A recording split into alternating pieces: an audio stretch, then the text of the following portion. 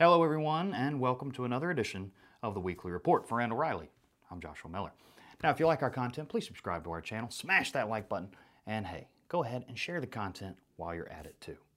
Don't forget that we do have another episode of another one of our shows, Digging Deeper, which will be premiering this week. The online debut will be followed by a live Q&A session with Dave and his guests, and the episode premieres tomorrow afternoon. That's Thursday, April 14th at 2 p.m. Central Standard Time. More info and a link to sign up is included below. But enough about that. Let's get to this week's report. This week in job board searches and clicks. Driver searches were up 4% week over week, down 5% month over month, and up 26% year over year. For clicks, we saw a drop of 7% week over week and 12% month over month, but an increase of 65% year over year. This week in freight. Total load postings fell by 7% week over week, and that comes in 18% lower than the same week in 2021, but 83% higher than the 5-year average for the week.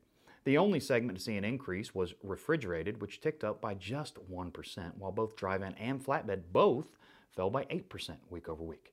Regionally, the load availability rose slightly in the southeast while remaining flat in the south central region and falling sharply pretty much everywhere else.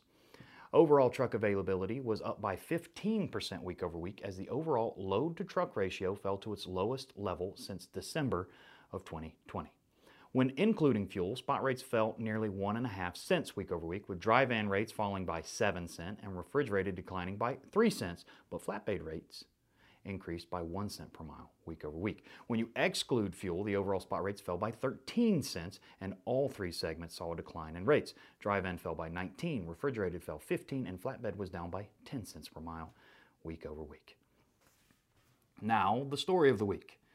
If nothing changes, there could be as many as 80,000 trucks on the road right now banned from operating in California. Beginning in January of 2023, trucks with pre-2010 emission spec engines may not be able to operate in the state. Why? The California Air Resources Board, or CARB, passed the rule and originally imposed the deadline some 14 years ago. And if allowed to stand as written and actually enforced, the use of all 2008 to 2009 emission spec engines will be strictly prohibited. RigDig Business Intelligence identified around 76,000 unique VINs tied to trucks in the 2007 to 2009 model years that have worked in California within the past 5 years. This number equates to roughly 17% of California's commercial motor vehicle fleet.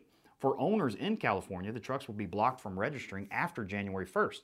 Out-of-state owners with older engines could face steep fines or even truck impoundment if found to be running the newly banned vehicles. As you can imagine, there has been some pushback on the impending standards. Various trucking groups have appealed to CARB in an attempt to delay the implementation of the new rules. They cite manufacturing challenges, which have caused shortages to both new and used trucks, and argue that the new rule would decrease efficiency at California ports at a time when they are already struggling with port congestion. If implemented as planned, as much as 1/3 of the drayage fleet would be banned from terminals under the new rule. So far, CARB has yet to issue an official response. And that does it for this week's report. Thanks so much for joining us. Sign up for that Digging Deeper and join us tomorrow for the premiere and Q&A session. I'll be back next week with updated figures and an all-new story of the week.